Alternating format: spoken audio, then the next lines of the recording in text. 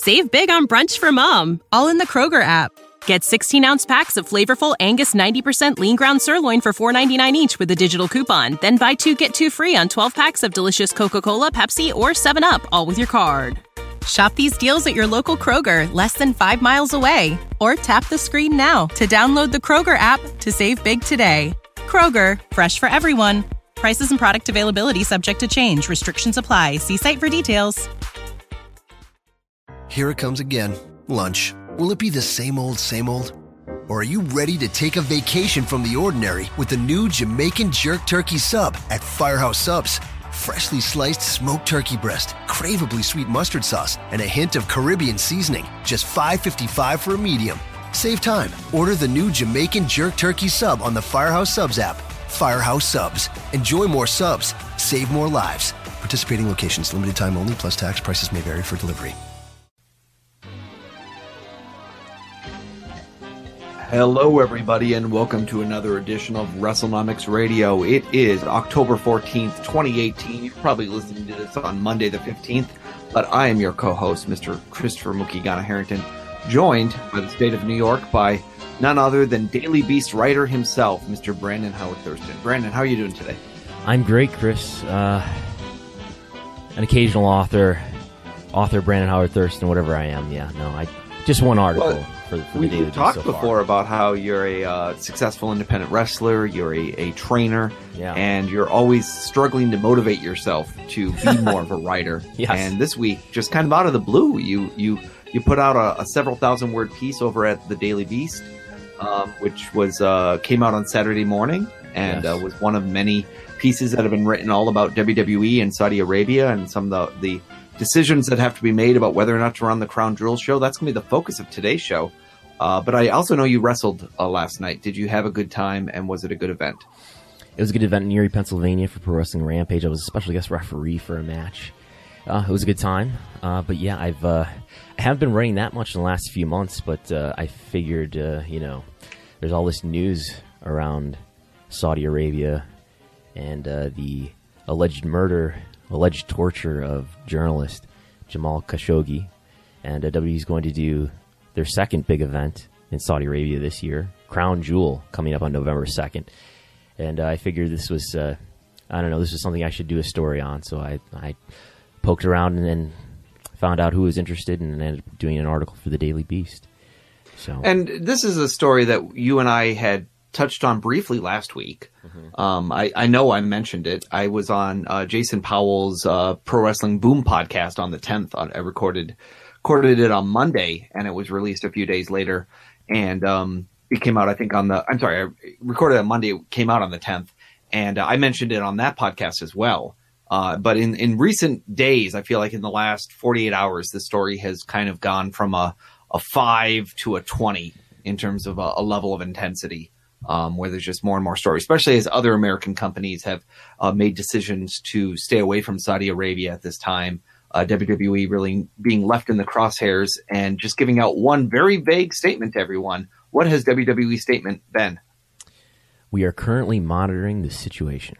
Yes. So for those of you who don't know what the situation is, or if you're listening to the show far in the future, and you might say, I don't remember the story, because that's the other thing is we're going to talk about this. I think right now, this is a very high profile story all throughout the United States and the world, everywhere. But, there could come a time when you're just not familiar with the story. So we're going to give you the very, very top line level discussion on it. This Saudi journalist, he was a dissident in the sense that he was an advisor to the Crown Prince and other Saudi royals. At a certain point, basically, he was accused of treason. He sent himself into self-imposed exile. He became a writer who was publishing at the Washington Post. He was living partially in Turkey with his new fiancée and was trying to be remarried. And as part of that, he was told he had to go to the consulate to get some paperwork and do some other things. He was also a resident of Virginia. He's also a part-time U.S. resident, and he had a very long history of being a journalist, dating all the way back to the 80s. He had, interviewed Osama bin Laden back in the 80s. And so that comes up a little bit later in the story here. But he had been a very prominent Saudi journalist and then kind of a prominent Saudi journalist in self-imposed exile. And so he went into the Saudi consulate in Turkey on October 2nd, 2018. The claim is that he has not been seen since. Turkey has insisted that they have audio and video that supports their allegations that Khashoggi was tortured and killed. There's different ways that people have said that they have this information. At one point, people were claiming it was his Apple Watch. Other people saying that, the Apple Watch wouldn't transmit that far or what wouldn't be available. So a lot of possibility that it's just the intelligence stratosphere trying to make cover stories for the fact that they might have bugged or intercepted certain calls or information. Yeah, the suggestion that I've seen is that most countries bug their embassies, the embassies or consulates of other countries. So this Saudi consulate may have been bugged by audio or video or whatever it may be. Yeah, and it's also important to really put into context that Turkey and Saudi Arabia both have increasingly autocratic, well, not increasingly, I guess, in Saudi Arabia's case, but they have autocratic governments that are heavily influencing the media in the perception of what's happening here. And so we'll get into a little bit later about, what do the Saudis say? What are we hearing from other countries? But we just want to put in context of, this is be about a month from when this journalist disappeared.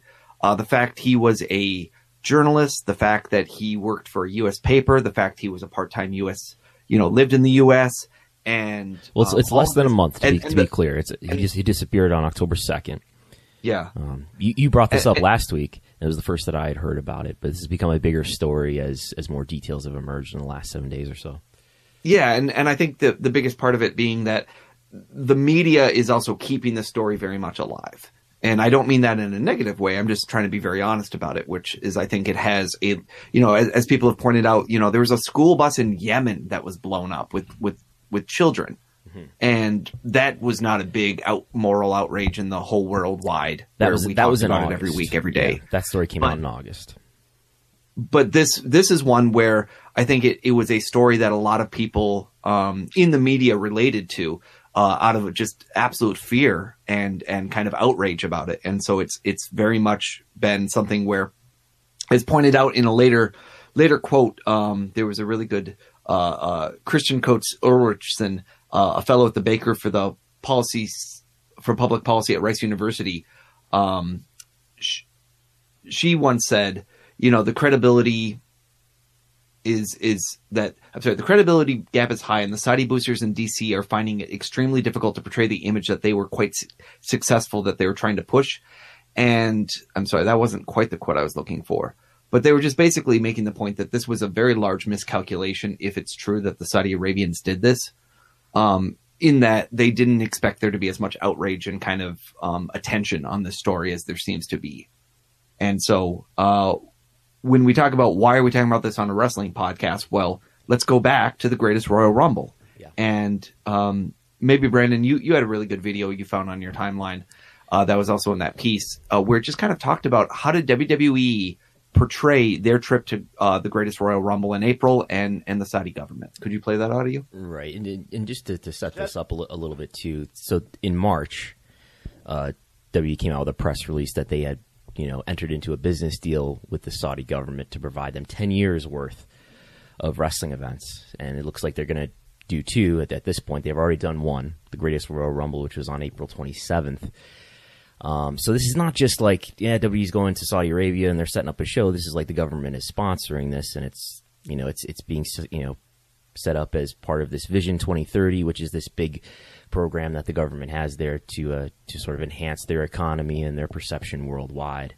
So this event, which a lot of people listening, they might have seen on the W Network, the Greatest Royal Rumble. It's an event that in many ways was to enhance the public perception of Saudi Arabia. So at one point during the broadcast, in between matches, they go to the desk, which I think they've also been using for the pre-show, where you've got Byron Saxton there and Jerry the King Lawler there and JR and Booker T. And Byron Saxton throws to this video which we'll play the audio of now. Folks, we've had an incredible time here in Jeddah, Saudi Arabia, and the community, everyone has opened up their doors to WWE. So it goes to a video. It says Greatest Royal Rumble. Hey there! It rises and it shines. I want people to come and actually see that. Welcome. مرحب. And السلام عليكم. welcomes and hellos to you. Peace be unto you. It's the dawning of a new age in Saudi Arabia, and the societal renaissance that is sweeping this desert nation has a great deal to do with 32-year-old Crown Prince Mohammed bin Salman. We have a leadership that is allowing a population to make its own decision within a context of being a global citizen, being the best individual you can be for yourself, for your family, for your nation, for the world. It's a vision. Government that want to move forward in the best way possible, yet maintaining our culture and our heritage. We would like to really encourage young people to go Someone out and participate skateboarding. in their health and well-being through the vehicle of sports.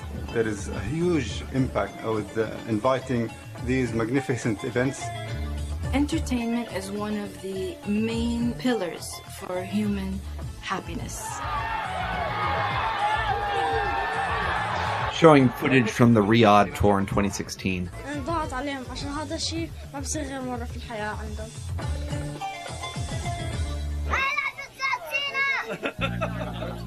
I have never been happier in Saudi Arabia than I am now, honestly. This is a cultural leader and health administrator, as she's identified. And having something done about it. That's very sentimental. The women driving, it's a step taken very late, but thank God it's happening now. I'm very proud of our leadership. Saudis are not necessarily changing, but maybe we're being unveiled, and now we're confident enough to show our treasures and share with the rest of the world.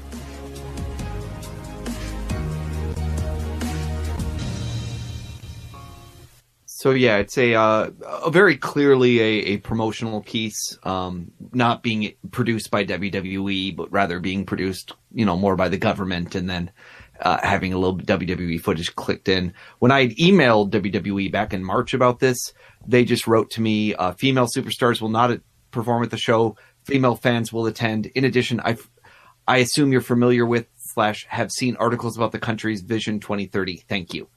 And I think part of that is the reason that's such a big deal is that in theory, there might actually be more than one revenue stream for WWE. Mm-hmm. They might have one revenue stream that is run the event.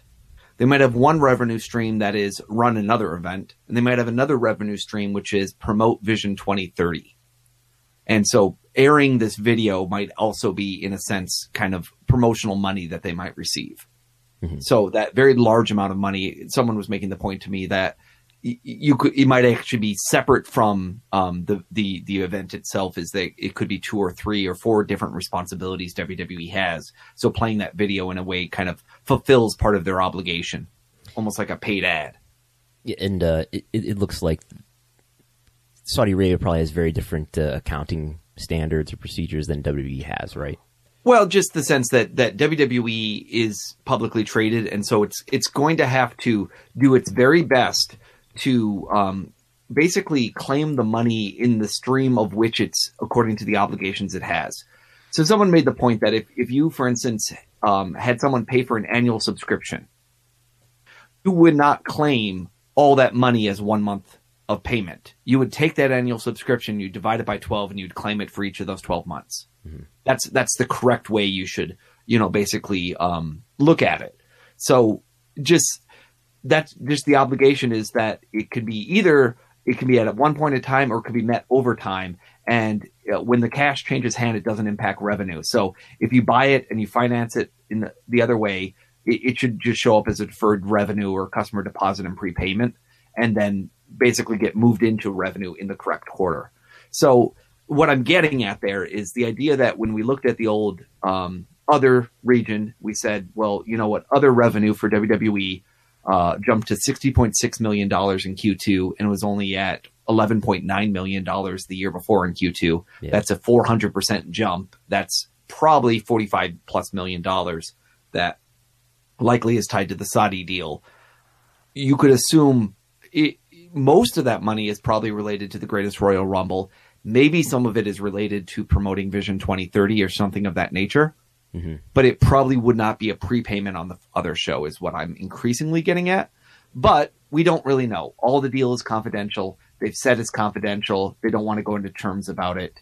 But it raises a huge question about, what's going to happen if something changes. But before we even get into what WWE is doing, let's just kind of talk about what is the U.S. government saying. So what has President Trump said about what's going to happen to the Saudi Arabians if they do or don't give kind of information about what happened to this journalist who has disappeared?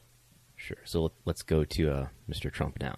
I would not be in favor of stopping a country from spending $110 billion, which is an all-time record, and letting Russia have that money and letting China have that money, because all they're going to do is say, that's okay, we don't have to buy it from Boeing, we don't have to buy it from Lockheed, we don't have to buy it from Raytheon and all these great companies. We'll buy it from Russia, we'll buy it from China. So what good does that do us? There are other things we can do. Khashoggi is not a United States citizen, is that right? Or is that right? He's a permanent resident, okay. We don't like it, John. We don't like it, and we don't like it even a little bit. But as to whether or not we should stop $110 billion from being spent in this country, knowing they have 4 or 5 alternatives, 2 very good alternatives, that would not be acceptable to me. Okay, but we're looking for the answer, and I think probably you'll have an answer sooner than people think. Yeah, and we're certainly hearing that there's a lot of, back and forth about whether or not the rest of the government is, as I would say, economically focused and laissez-faire. In this situation, we've heard a lot of criticism coming from Senate Foreign Relations Committee members, the possibility, the Hill had an article very recently today that was just saying, there's 5 things to look at. And number 1 is, what action will Trump take? Number 2, will the U.S. impose sanctions? Because we have, an amendment that basically says if there's human rights violations, we can do sanctions on people. Same thing we did with Russia when they imprisoned, tortured, and killed the tax lawyer. Will it affect our military-to-military relationship with Saudi Arabia? Will Saudi Arabia say it's involved? And then the last one was, will business ties be affected? And specifically, they mentioned 2 things. First, they call it Davos in the desert, but more critically, it's actually called the Future Investment Initiative Conference. And then the other one that the Hill.com called out as a political website is WWE Crown Jewel. But this Future Investment Initiative Conference, we've already seen a lot of companies pull away from it, haven't we? Yeah, so CNN has pulled out, CNBC, Financial Times, Bloomberg, a New York Times columnist, the Economist editor-in-chief, Arianna Huffington from the Huffington Post, the LA Times owner, AOL co-founder, the Uber CEO, the World Bank president, and so that's just from that Davos in the Desert conference. And then and some of those are big, especially that Uber CEO, because Uber has an enormous investment done by Saudi Arabia in their company. Mm-hmm. And so for them to kind of stand up to a very significant shareholder is really relevant, I think, in this situation. Where you could say, here's a company that is privately owned, that has made the decision that they do want to, in fact, step away, even though they know that they're getting a lot of money from what's happening, and I think that's Uber, really big to know that they made that choice to do that, and they were obviously under a lot of pressure to do it. Yeah. Almost I think in the case of Uber, US company has stepped away from this, except for I think Fox Business News is one of the few that is still said they're going to go, along with Steve Mnuchin, the U.S. Treasury Secretary, has said he is still going to go. I think in the case of Uber, they're probably especially sensitive about issues of ethics and whatnot, because they've had all the sexual harassment scandals, and this CEO that they have now is a different CEO from, what is it, Travis Kalanick, who was embroiled in all the sexual harassment scandal stuff. So maybe in the case of the Saudi Arabian news, they're especially sensitive. I agree that there's a lot there, and they had a lot of pressure on them. But I think it also could say that there's What's interesting is this is just people who aren't going to a conference. So you could also argue this is a lot easier to walk away from than compared to, say, a deal that could net you $20 to $45 million in a quarter. Obviously, it's going to fray the relationship. And we see other people who have already started to say they're going to walk away. Richard Branson, the Virgin Group founder, who's has enormous things he was working on with Saudi Arabia, and he was quoted.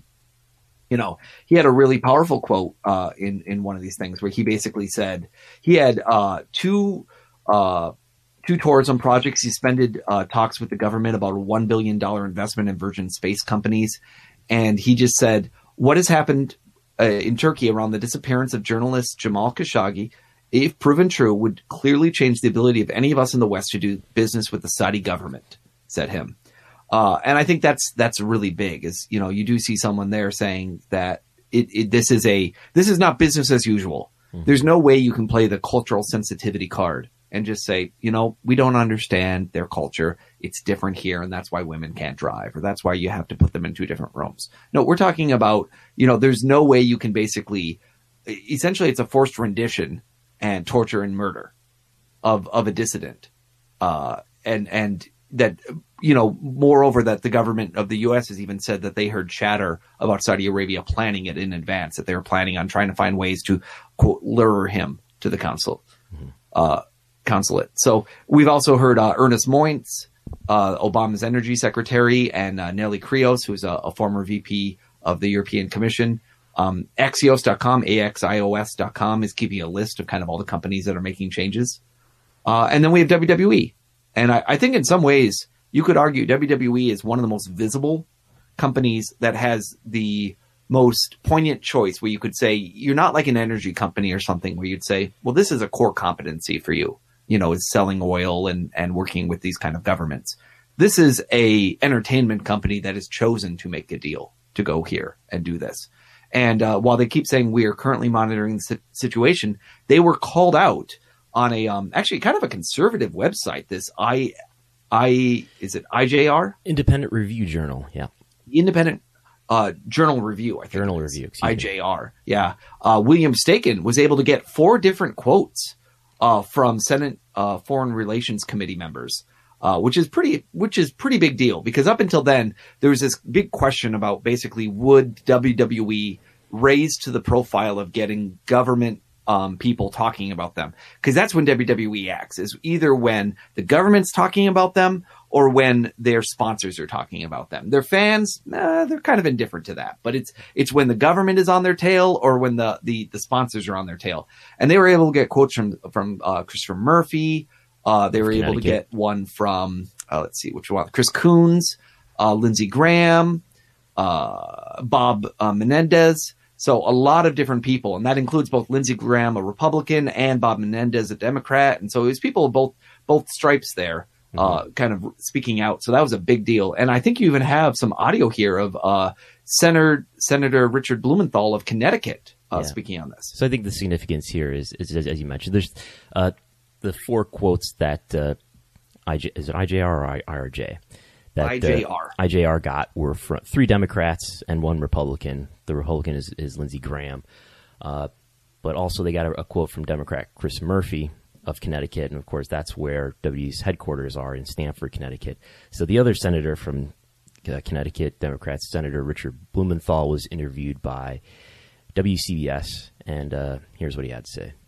Senator, there is a Connecticut connection here. Connecticut-based WWE, World Wrestling Entertainment, has a big event in Riyadh, Saudi Arabia, the Crown Jewel, they call it, coming up on November 2nd, just a few weeks away. Should Connecticut-based WWE look at backing out of that event? All major private interests should review and relook their relationship with the Saudi kingdom in light of its continuing pattern of abuses, civil rights and civil liberties, contempt for the rule of law, and bombing in Yemen using United States military equipment and possible intelligence. And so the private interests should review, but so should the United States government. If there is more conclusive evidence that the Saudis may have been behind the disappearance or murder of Jamal Khashoggi, would you lean on Connecticut-based WWE to back out of that crown jewel event in Riyadh? I would hope that WWE will recognize on its own a conscience and conviction if there is proof that Saudi officials approved and ordered this kind of killing. And I would lean first on the United States government to do its duty so that it can lead private interests like WWE. And the first place to look is to the United States of America. Senator Richard Blumenthal, Democrat from Connecticut. Senator, thank you for talking with us. We appreciate it.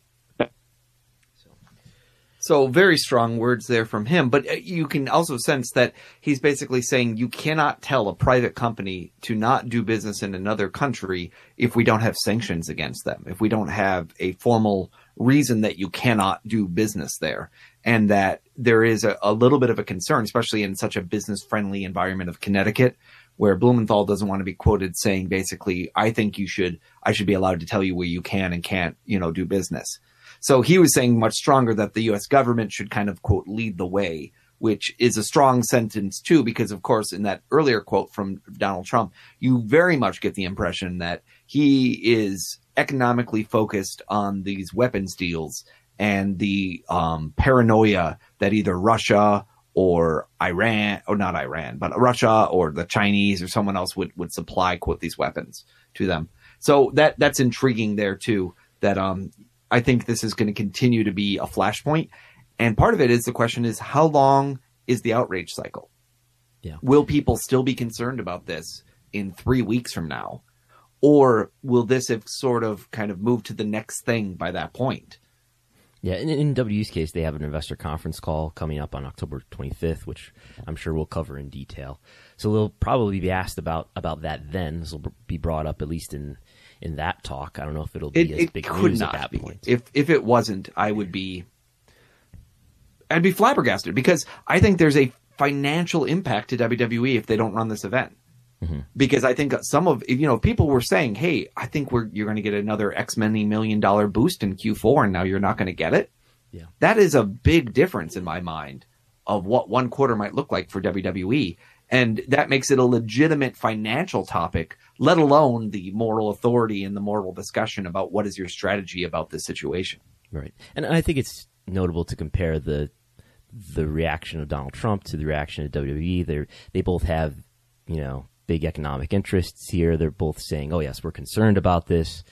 But, WWE's not saying it's a lot of money for them. They gave a very brief statement that doesn't give a lot of detail. But they're both very economically interested in this situation, and they're not ready to make any sort of big decisions here. And, of course, and I think they would even point to Blumenthal and say, well, it says we have to have conscious conviction and proof that they've approved and ordered this. We're not going to get that this quick, that sort of thing. Yeah.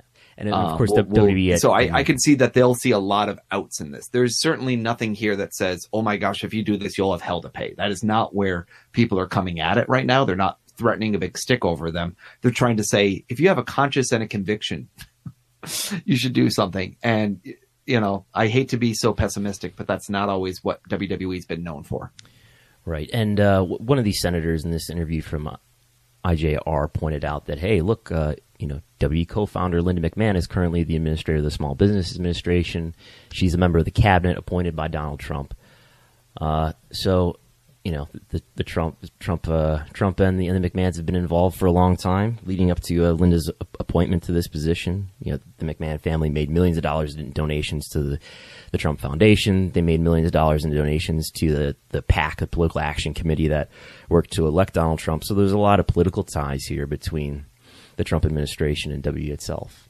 And Linda McMahon, for her part, has been able to avoid a lot of the scandals of the Trump administration with all the turnover and criticism of use of private planes and all sorts of, all these other things that have kind of taken down different people, mainly by being on the road and just kind of using I can't say that much about it, type excuses where she's constantly doing SBA work and kind of saying I'm separated from everything else. Mm-hmm. And there is a degree where there's a concern, I think, about trying to conflate Linda McMahon and WWE and saying, well, so goes one, so goes the government, sort of thing, where there is probably a little bit of the question mark about, do the Saudis see it as the same thing or not? Yeah. We don't know. But it would be very interesting to know more about that. Yeah, whether or not the Saudis actually do. And of course, not the only politician in this story, is it? Who else? Well, Kane. Kane. The brother of destruction. He is the mayor of Knoxville, and newly elected mayor, no less. And a lot of people putting pressure, just saying, as the mayor of Knoxville, as an elected politician, is it really appropriate for you to be going over to WWE's event in Saudi Arabia coming up here? And what do we know about this? So Kane just said that there's a statement, I guess, from his office saying Mayor Jacobs won't speculate on Mr. Khashoggi's disappearance. However, he and his family are in the mayor's thoughts and prayers. That was something that he gave to KnoxNews.com. A local media site for Knoxville County. But the headline said that he's still going to appear, still planning on appearing at Crown Jewel. Of course, he's going to be in a tag match, right, with The Undertaker against Triple H and Shawn Michaels, and Shawn Michaels' first match in some 10 years. And to give an idea of how much money we think people are kind of spreading around for this, there was that other report not too long ago saying that WWE might have made a $100,000 donation to the Knoxville Foundation as a request for Mayor Glenn Jacobs. Yeah, and a lot of people saw that as possibly being a reflection of the payout that maybe you would get. I guess this was tied into Kane's appearance at the Super Showdown in Australia, which happened the other week. So, it gives you an idea. We're talking at least tens of thousands of dollars, if not $100,000. And for these people, I think, hundreds of thousands of dollars. For the people in that sort of match, for sure. Yeah. When you're talking about The Undertaker and Kane versus Shawn Michaels and Triple H, everybody in that match is making hundreds of thousands of dollars to do that show. Yeah. And Shawn Michaels making even more, in theory. But there's a lot of choices you have.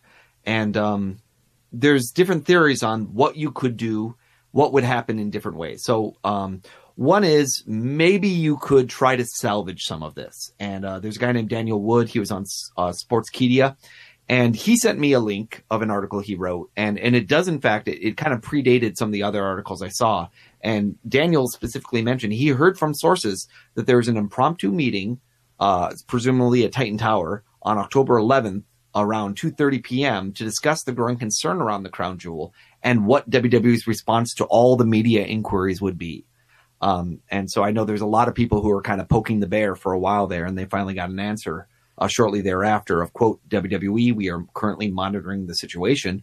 But when you ask someone like Dave Meltzer, he's given a couple different answers. He said maybe they would move some of the major matches to the Survivor Series, or there's the possibility that's discussed in the Daily Beast article. And maybe you can walk us through that, Brandon. What was the idea that you also discussed in the article you wrote? Right. So Crown Jewel is going to be scheduled for November 2nd. That's a Friday. And that's part of a larger international tour WWE is doing. So on Monday, November 5th and Tuesday, November 6th, WWE is scheduled to do a Raw and SmackDown taping both in Manchester Arena in Manchester, England. So if you look at the Manchester Arena's event schedule, there's nothing on the event schedule for Sunday, November 4th. So I've heard this idea that, well, maybe they could do a pay-per-view, move the pay-per-view away from Riyadh on November 2nd, and then they could just push it 2 days later and do a 3-day run in Manchester, and then push it off as like, a positive spin that, look, we're going to do the first worldwide pay-per-view in the UK since 1992, of course, in SummerSlam 1992, and have a positive spin about it that way. And possibly, they have been promoting some big matches, Shawn Michaels' return and things of that nature, and completely killing that buzz or diluting it over a long period of time. I think there is a concern about, you've told people this is what you're doing. You've made it a big deal. You've even advertised it on the network as a reason you should get the network. So if there's no event held whatsoever, will that be very poorly received by the fans, especially those that aren't thinking kind of geopolitically? I think there's so many big pay-per-view shows within the last couple of weeks and within the coming couple of weeks that I don't think fans on the whole are going to be super disappointed about that. But they won't be super disappointed if it happens, but the challenge will be, what did it take to get Shawn Michaels out of retirement? It was probably a big number, a big dollar amount. Yeah. And if you're not actually running the show in Saudi Arabia, then you basically are now going to spend that money, and yet you don't get the giant paycheck. And as you and I pointed out before, the amount of money they make on WrestleMania was dwarfed by the amount of money they were making at the Greatest Royal Rumble. In terms of ticket sales, yeah. While they can move it to the UK, they're not going to get WrestleMania-like money for that one UK show. No, but I guess they could make a lot of money. Probably they could probably charge high ticket prices for it, or probably higher ticket prices than they're charging for the Raw and SmackDown tapings, which you could probably look into whether or not those are sold out. And the other piece would be if it's in the UK, you know what you can have on there? What? WOMEN. You could have women on there. Would you have women on there? And I did look into this. I think they have a house show in Spain on the same day, on Sunday, November 4th. But I looked at it, and you could still, if they would still agree to it, you could still get Brock Lesnar there. You could still have all the matches that are advertised. I think most of the people who are advertised for the Spain house show on the same day are not advertised currently for the Crown Jewel card. So it doesn't look like it'd be a huge conflict. And they've blown up house shows before. They blew up the one that was like Newfoundland. That was going to do a house show so they could do the Greatest Royal Rumble. They started canceling some Canadian house shows. Yeah. So, I mean, they've done it before. Mm-hmm. But the financial consequences are big. This would be possibly $20+ million that they're not going to get this quarter, of which they can offset some of that, maybe half of that. But there will be a lot of expenses incurred with, changing travel, with booking a new arena, with all the other logistics that could go into that. And there's the much bigger question of, like, let's say they go through with it, who would be angry? And I was thinking there's kind of 4 big groups I can think of. Business partners, any sponsors out there might say, you know what, this is too much heat for me. The Snickers of the world might say, I don't want to be part of this. Mainstream criticism, the fact that WWE can kind of skate under the radar so often, even when they do kind of crummy storylines, be it, jingoistic or ethnically discriminatory or just in poor taste. They usually can skate by, but when you are part of the bigger Saudi Arabia story that's dominating the news, next thing you know, they're doing segments on you on CNN, and that's not where they want to be. Analysts will clearly ask some questions because it says financial ramifications. And then I do think they have a real problem with employee discontent. If you were out there and you're trying to woo the Young Bucks or Cody Rhodes or Kenny Omega or other people, there's got to be a certain part of this where they look at it and they say, these guys seem like they're prisoners. They don't have any kind of say over what they're doing. Thank God that they already re-signed Daniel Bryan, right? Mm-hmm. This seems like the sort of thing that would make a lot of people just say, I want to get up and walk. I don't want to be associated with this. Mm-hmm.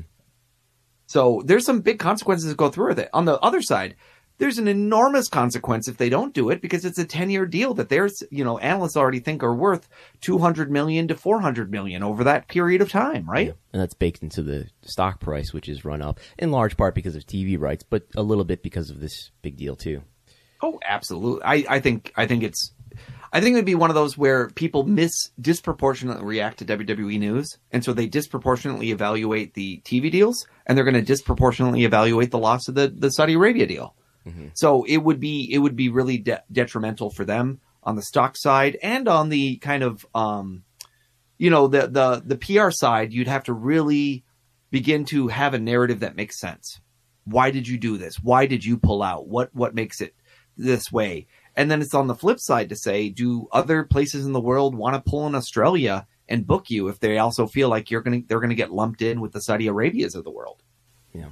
As of Friday, W stock was up 3% at $85.50. So the stock price hasn't reacted negatively to this news yet. Although not really. I have a graph in the document, and you can see it if you go to WrestleNomics.com, sign up, become a Patreon, And what you'll see is the WWE stock shot way up at the very end of September, as high as I think it's in the mid 90s. And then it started to plummet from kind of October all the way through about the 10th. And then it kind of rebounded on the 11th and the 12th.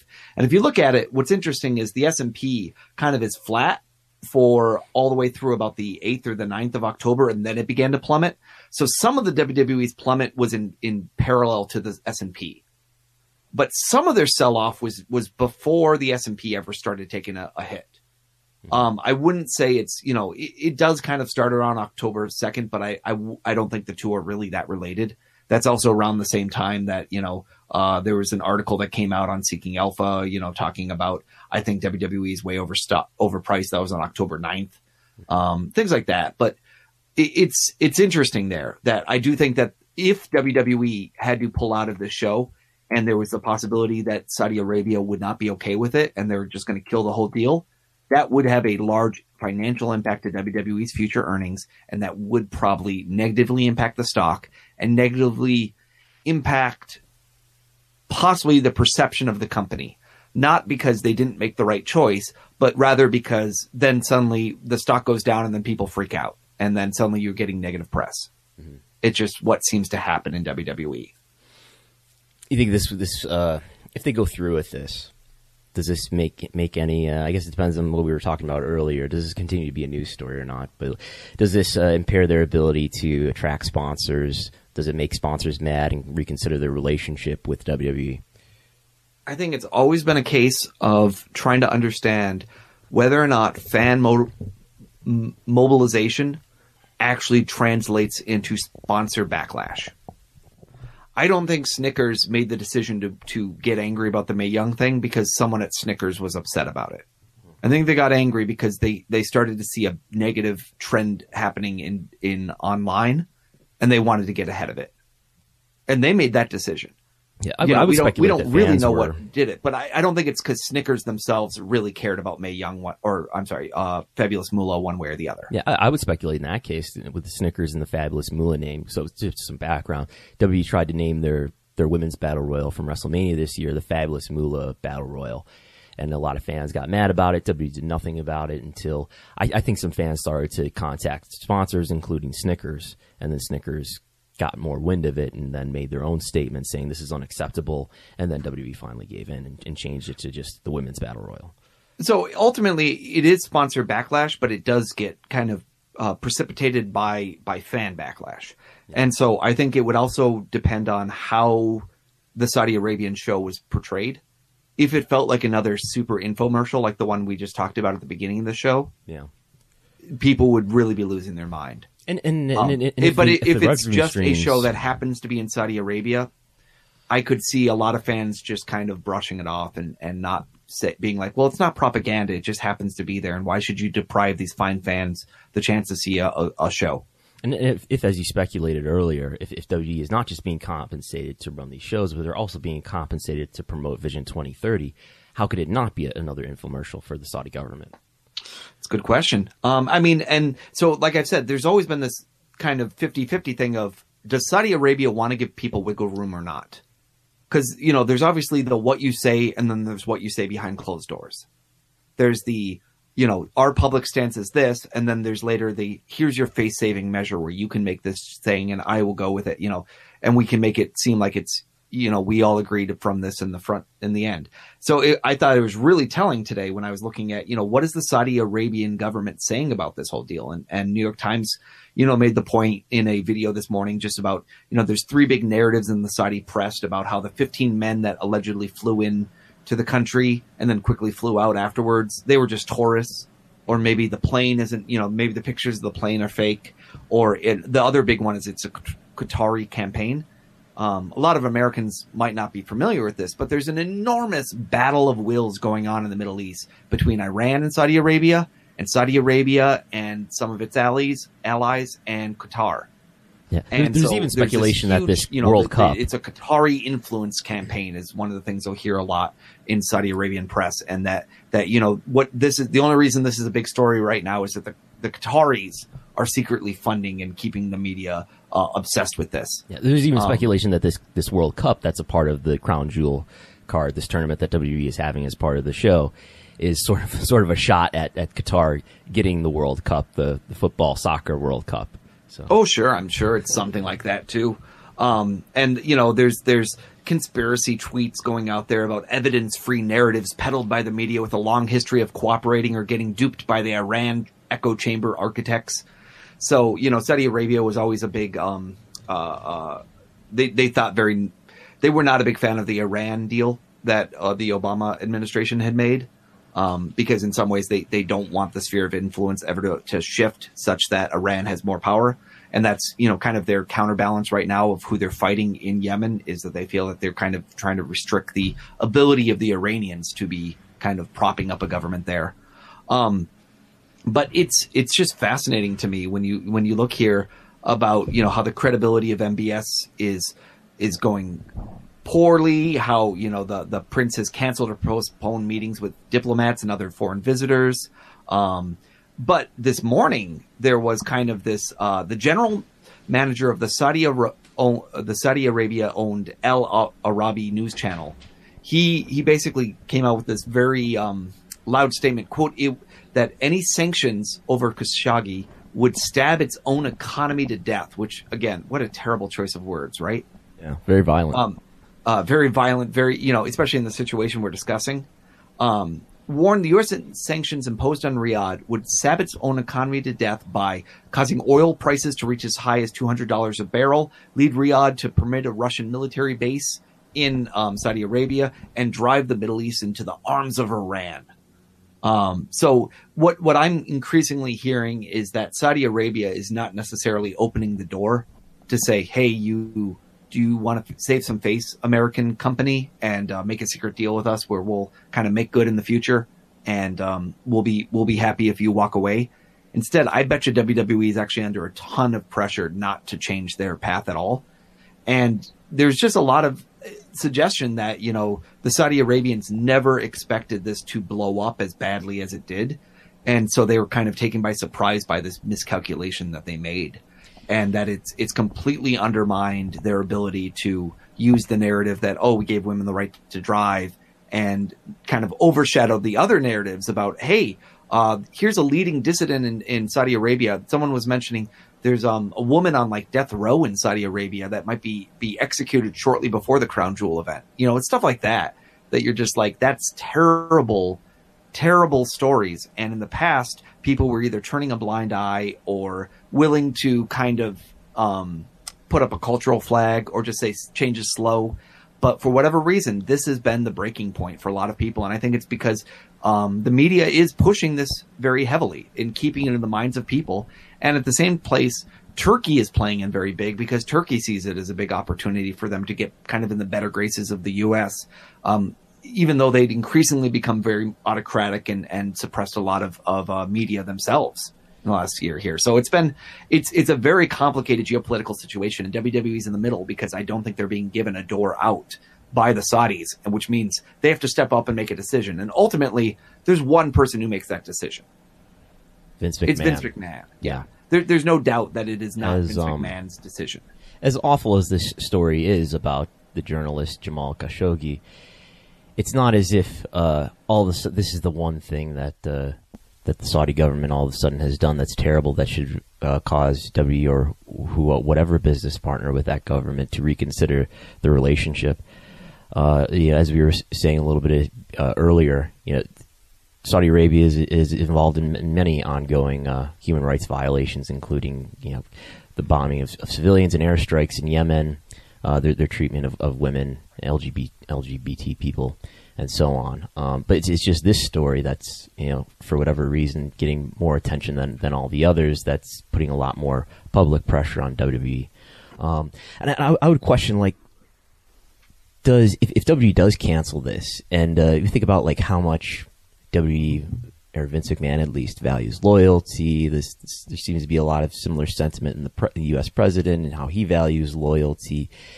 Is there something in that sentiment that would keep WWE from not canceling this? Would it, I don't know, consider the relationship with Linda and Trump? Like, if they cancel it, is it like, I guess what I'm saying is, I think I hear what you're saying. I think they're less likely. I think they're less likely to cancel this because of that relationship and just because of the values that both of those, families seem to exude over the years of loyalty above any sort of moral conscience and so on.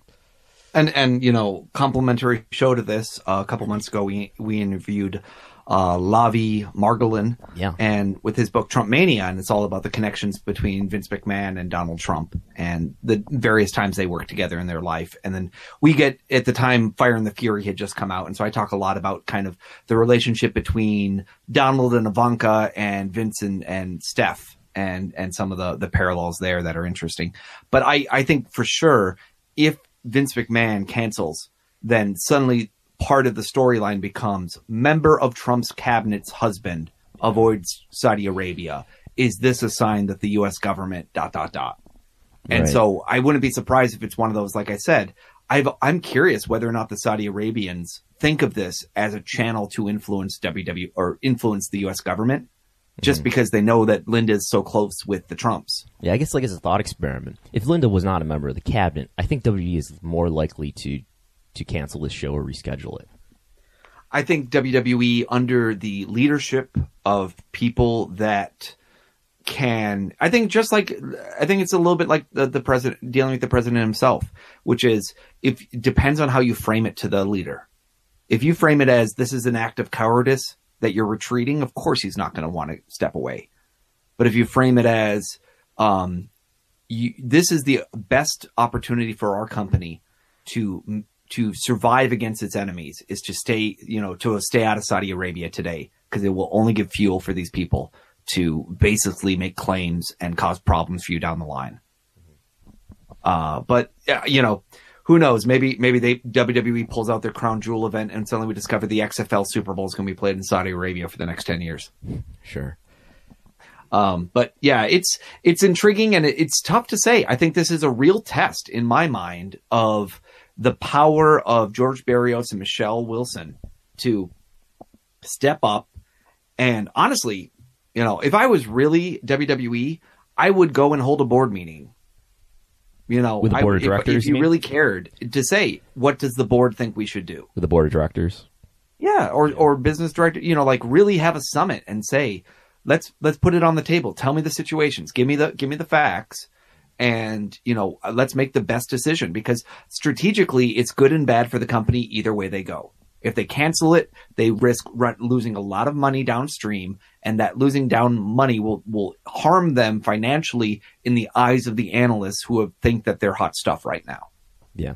And at the same time, it's kind of an admission that they were making the wrong decision at some point by going to this deal. If they don't cancel it, they risk basically showing themselves to be morally bankrupt and having no backbone except for to say, oh, we had a contract, we had to honor the contract. And that will be curious to see if that's the narrative that comes out of WWE. It's just basically them saying, we honor our contracts. We don't break contracts with people, kind of use some kind of loyalty thing, like you said. Mm-hmm. But yeah, there's a lot of ways it can go. And I think WWE would love there to be a weather event so they don't have to deal with either. And this deal was pretty alarming from the start, right? You were one of the first people to bring this up. What are they doing here? They're making a deal with an autocratic government.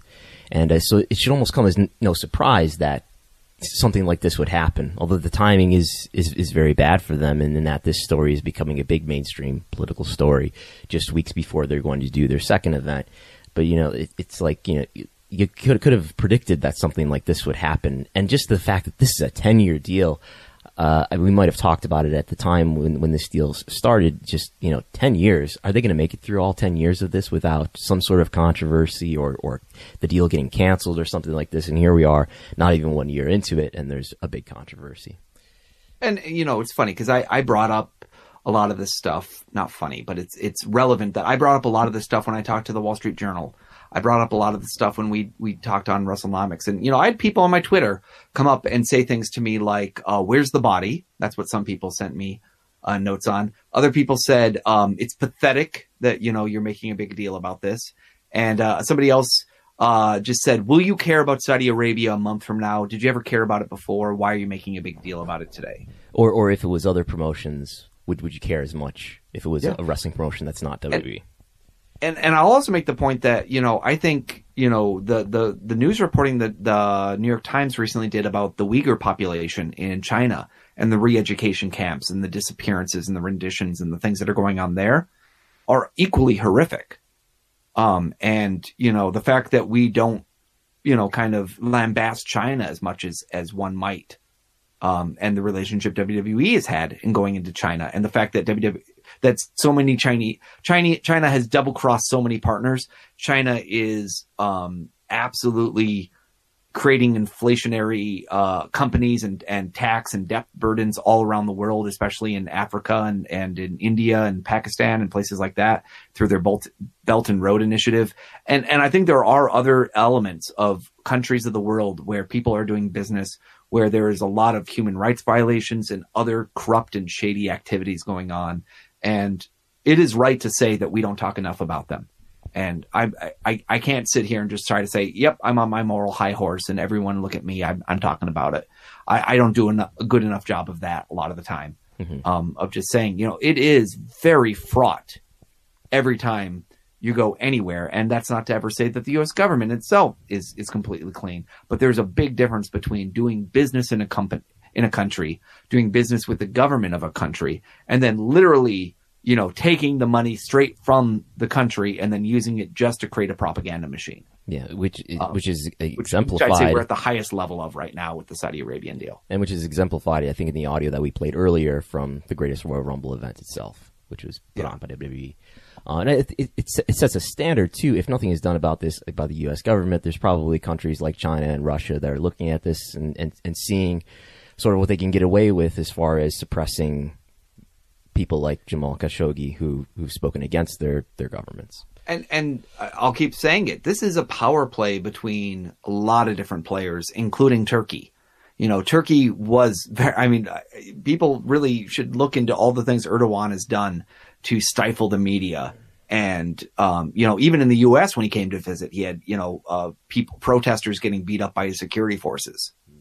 He is not a shining, there was a great New York Times article a few days ago kind of comparing MBS and Erdogan and just talking about how it's this very strange game between the two, because in some ways Turkey had avoided for a while outright challenging Saudi Arabia, instead kind of using media to leak things to kind of make the insinuations. And so it is a case where I can't say anyone here seems super clean. Yeah, and a lot of these details that we're learning about, what exactly happened to Khashoggi are coming from Turkey officials themselves or unnamed sources within Turkey. So you kind of which means if one or two of these details turn out not to be true, people are going to harp on that and make that seem like then the entire story is a non-story. Versus, the really alarming connection here, which is it's pretty much beyond the pale. That, someone was either a forced rendition or a forced murder. And it's unclear, what was the thinking ahead of time. Yeah. But essentially that a government would feel that powerful that if someone is a low level dissident, just because he was annoying them, that they would go this far of basically plotting, showing premeditation and then executing it. And that should give people pause, because that should be the sort of thing where obviously I shouldn't say obviously, but what is likely to happen is on the Saudi Arabian side, after they finish with their whole campaign here, we knew we would see Khashoggi smeared, and that's already begun. That, that's part of the way you walk around this, is that you smear the victim. But the next step is probably going to be that there will be an announcement that Saudi Arabia is going to investigate, and they will have some purge of someone underneath them, and they'll say this is the bad actor involved, and they're going to absolve the crown prince of any interference, and they're going to pledge to have better relations and a better thing, and they'll set up some, fake post of something, and they'll quietly pay some large amount of money, probably to the family, to the widow, and, may or may not ever actually admit wrongdoing. Just they'll probably say there's deficiencies in operations and that there was inappropriate actions taken by certain people, and they'll just basically do whatever they can to make sure that they take as little responsibility as possible, and they quiet down as many forces as they can, and that more or less in the end the government of the United States can kind of nod its head and say that's enough. Yeah. And for, that's what I'm predicting. For WWE, I think they're really in a tough spot. So if they do sort of what I speculated, that maybe they'll do a UK show on the Sunday before the Manchester shows, they still would have to, they would try to spin it in a positive light, because look, we're giving the UK audience that are big fans in the UK their first pay-per-view, worldwide pay-per-view since 1992. But at the same time, you're kind of doing it because, because of this controversy and this scandal in Saudi Arabia. Or if they go through with it, I can't imagine having fans watch this thing and many of them knowing about the story related to Khashoggi in Saudi Arabia. So I don't know. They're in a tough spot regardless, I think. And I guess like a third alternative is just to cancel it altogether or postpone it and move those matches to Survivor Series. Yeah, and I honestly think at this point, my prediction is that WWE, I go back and forth every day on it, on whether or not, we interviewed that. We've talked to people before, I should say, that do lots of sports betting on WWE. Mm-hmm. I think this would be an amazing odds thing. I think there is. I saw it's something morbid, about that, but it's an interesting one. I think I saw something about that. There are bets being taken. There are bets. Okay, and that's the thing is I think there's the three major scenarios. Scenario one is you don't run an event at all, and you just put it onto the schedule of shows you already have planned. Event 2 is you run it just like it always is. And event 3 is you move it to the UK. And I think those are the 1, 2, and 3 most likely things to happen. And I keep going back and forth between what's going to happen. But I guess my dream would be they just postpone it. They don't even try to run the UK show. Because at a certain point, I don't think it's right to just kind of give the UK people a pay-per-view with a 2-week build, because you got caught with your pants down sort of situation. And there will be stories in the UK doing it media. right is a bigger deal. And if they do that, there will be stories in the UK media about like I think WWE's going to just do it. Yeah, and if they do that, there will be stories in the UK media of like, oh, we're getting this pay-per-view, but it's only because of they had to cancel their blood money or whatever. But as far as like when will we start to get some answers, I think if most people are listening to this on Monday or late Sunday, I would have to think they're going to start showing their hand on Monday. If they're still talking about Crown Jewel in Riyadh on Monday Night Raw, then it looks like they're going to go through with it, And I think my guess is they don't make a single mention of the Crown Jewel pay-per-view. You think so? Pro or con next week. I think there's radio silence on it. Really? They just stopped promoting this big show that they were promoting it last week. You had Paul Heyman. Yeah, but they got Evolution first, right? Yes. So all they have to do is just say, we decided to refocus our attention on Evolution, the next pay-per-view. But that's women matches only. They're still going to have to do stuff with Roman Reigns and Braun So Strowman then you'll see a bunch of ads for the UK tour. We'll see. I think that they will not have their collective crap together by Monday night to make a decision. I think that they will just kind of play it off as if it's a international event happening that it doesn't count towards anything. It'll just be a question of, do you keep promoting a Shawn Michaels Undertaker interaction if you may or may not deliver on it? Right. Yeah, it's a crazy time for WWE, and I gotta imagine all weekend long they've been kind of wargaming it one way or the other way. But at this point, like I said, I think this is a big test for George and Michelle to step up and be wise counsel. Whether or not they make the right decision, I don't know. But I would say they have to take some ownership and leadership here, because at a certain point, you're co-presidents. Yeah, the buck stops with Vince, but you should be convincing Vince of the best course of action, because you don't know a thing about wrestling, but you probably do know a thing about geopolitics. Mm-hmm. And business relationships and contract penalties. I feel like WWE is probably terrified of those contract penalties. And at the same time, you can't really feel for them, because they knew going into this was a shady deal. Exactly. There was no way they shouldn't have known that. And there's no way that they needed this money so bad that they have to choke on it. That's right. And that's the point we should make too. Their business would not be, this is not a deal that they need to be profitable. They've got great TV rights deals. Their stock price would be very high. It would have increased over the last 12 months, regardless of this deal. Nobody's, going to lose their job over this. Well, I mean, nobody was. What am I saying here? Nobody would. They probably won't have to cut half the company in order to keep it running because of this. Yeah, this isn't like creating jobs for WWE. This is only just putting icing on the cake for people's salaries and for their fees and so forth. This wasn't something that was a make or break deal for any individual or for any part of WWE's business. Absolutely.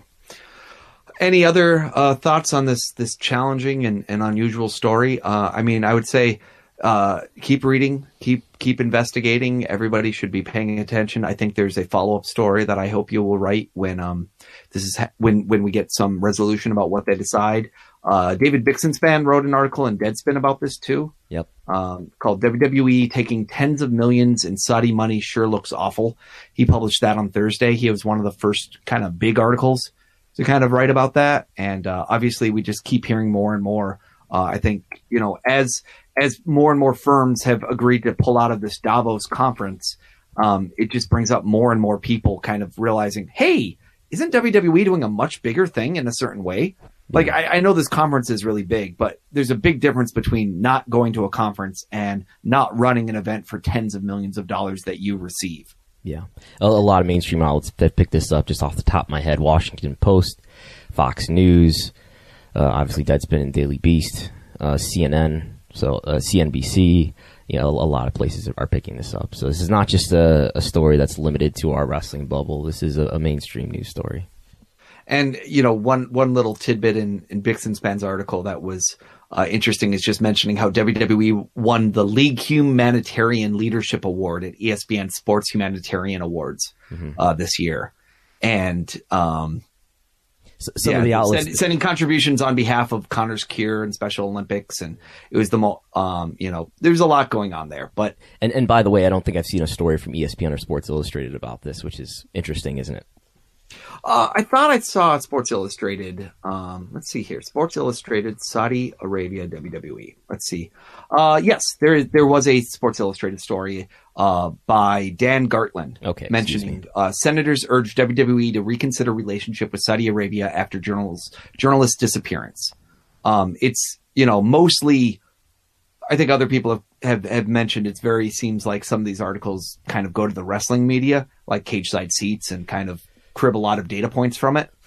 But that's what happens. There was actually an interesting SI article a couple weeks ago that Justin Bassario wrote, where he was saying it was called A Middle East Expert's Take on WWE's Partnership with Saudi Arabia. This was written on September 26, so well before that. And just some details with David Ottaway, who's a Middle East specialist at the Wilson Center. And it was just him kind of giving his feedback about some information about, what does this deal kind of look like? So there has been some other sporadic coverage, but yeah, I would say a lot of people are covering it in the standpoint of saying, here's what others have said about the situation. There's not been a lot of advocacy, people saying WWE should not do this. Yeah. And so that's part of it too, is that you're not hearing a lot of, definitely a lot of people trying to advocate on behalf of, canceling this event necessarily, as much as people just informally reporting, it seems like it might not be a good idea. We'll definitely keep monitoring it. And, I can't imagine how this is not a huge story come the next quarter. I really hope WWE doesn't try to kick the can, because they could try to use the argument, well, you're talking Q4 and this is about Q3 results. But I do think that it makes a big difference for people to understand what's happening with this business. And so besides the moral aspect, I think investors would care a lot about what WWE's relationship with Saudi Arabia is. And, I hate to play the I told you so card, but, this is what happens when you what was it? You lay down with dogs, you stand up with fleas. It's the old saying. So we are going to do another show, which you can listen to at patreon.com/WrestleNomics, and our topics there are going to be what? We're going to talk Q3 trends. We've been doing a whole series of lead-up events, giving people idea of what to expect when they get those revenue numbers for Q3, and are they better or worse than we expected? So we're going through different KPIs. So this week we're going to talk a little bit about Google Trends. We're going to talk about WWE stock. We're going to talk about turmoil with the talent in New Japan, or maybe there is none. What Culture had a list of the most important off-screen WWE personnel. I'm going to refute it.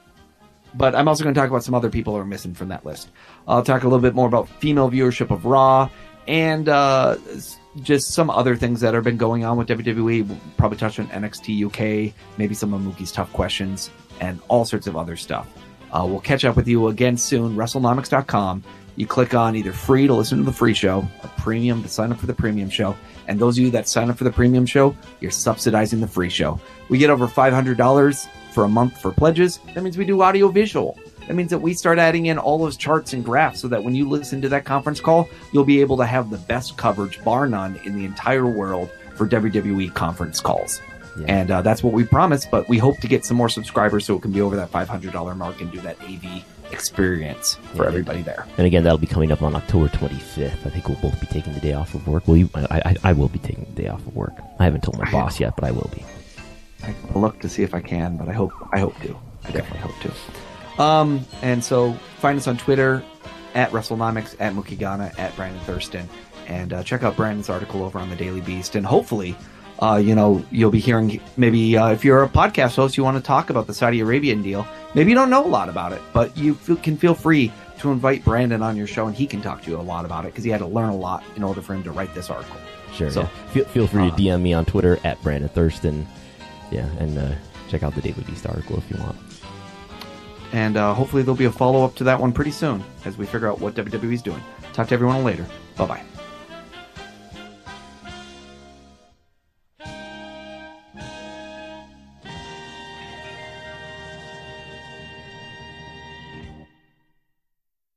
Here it comes again.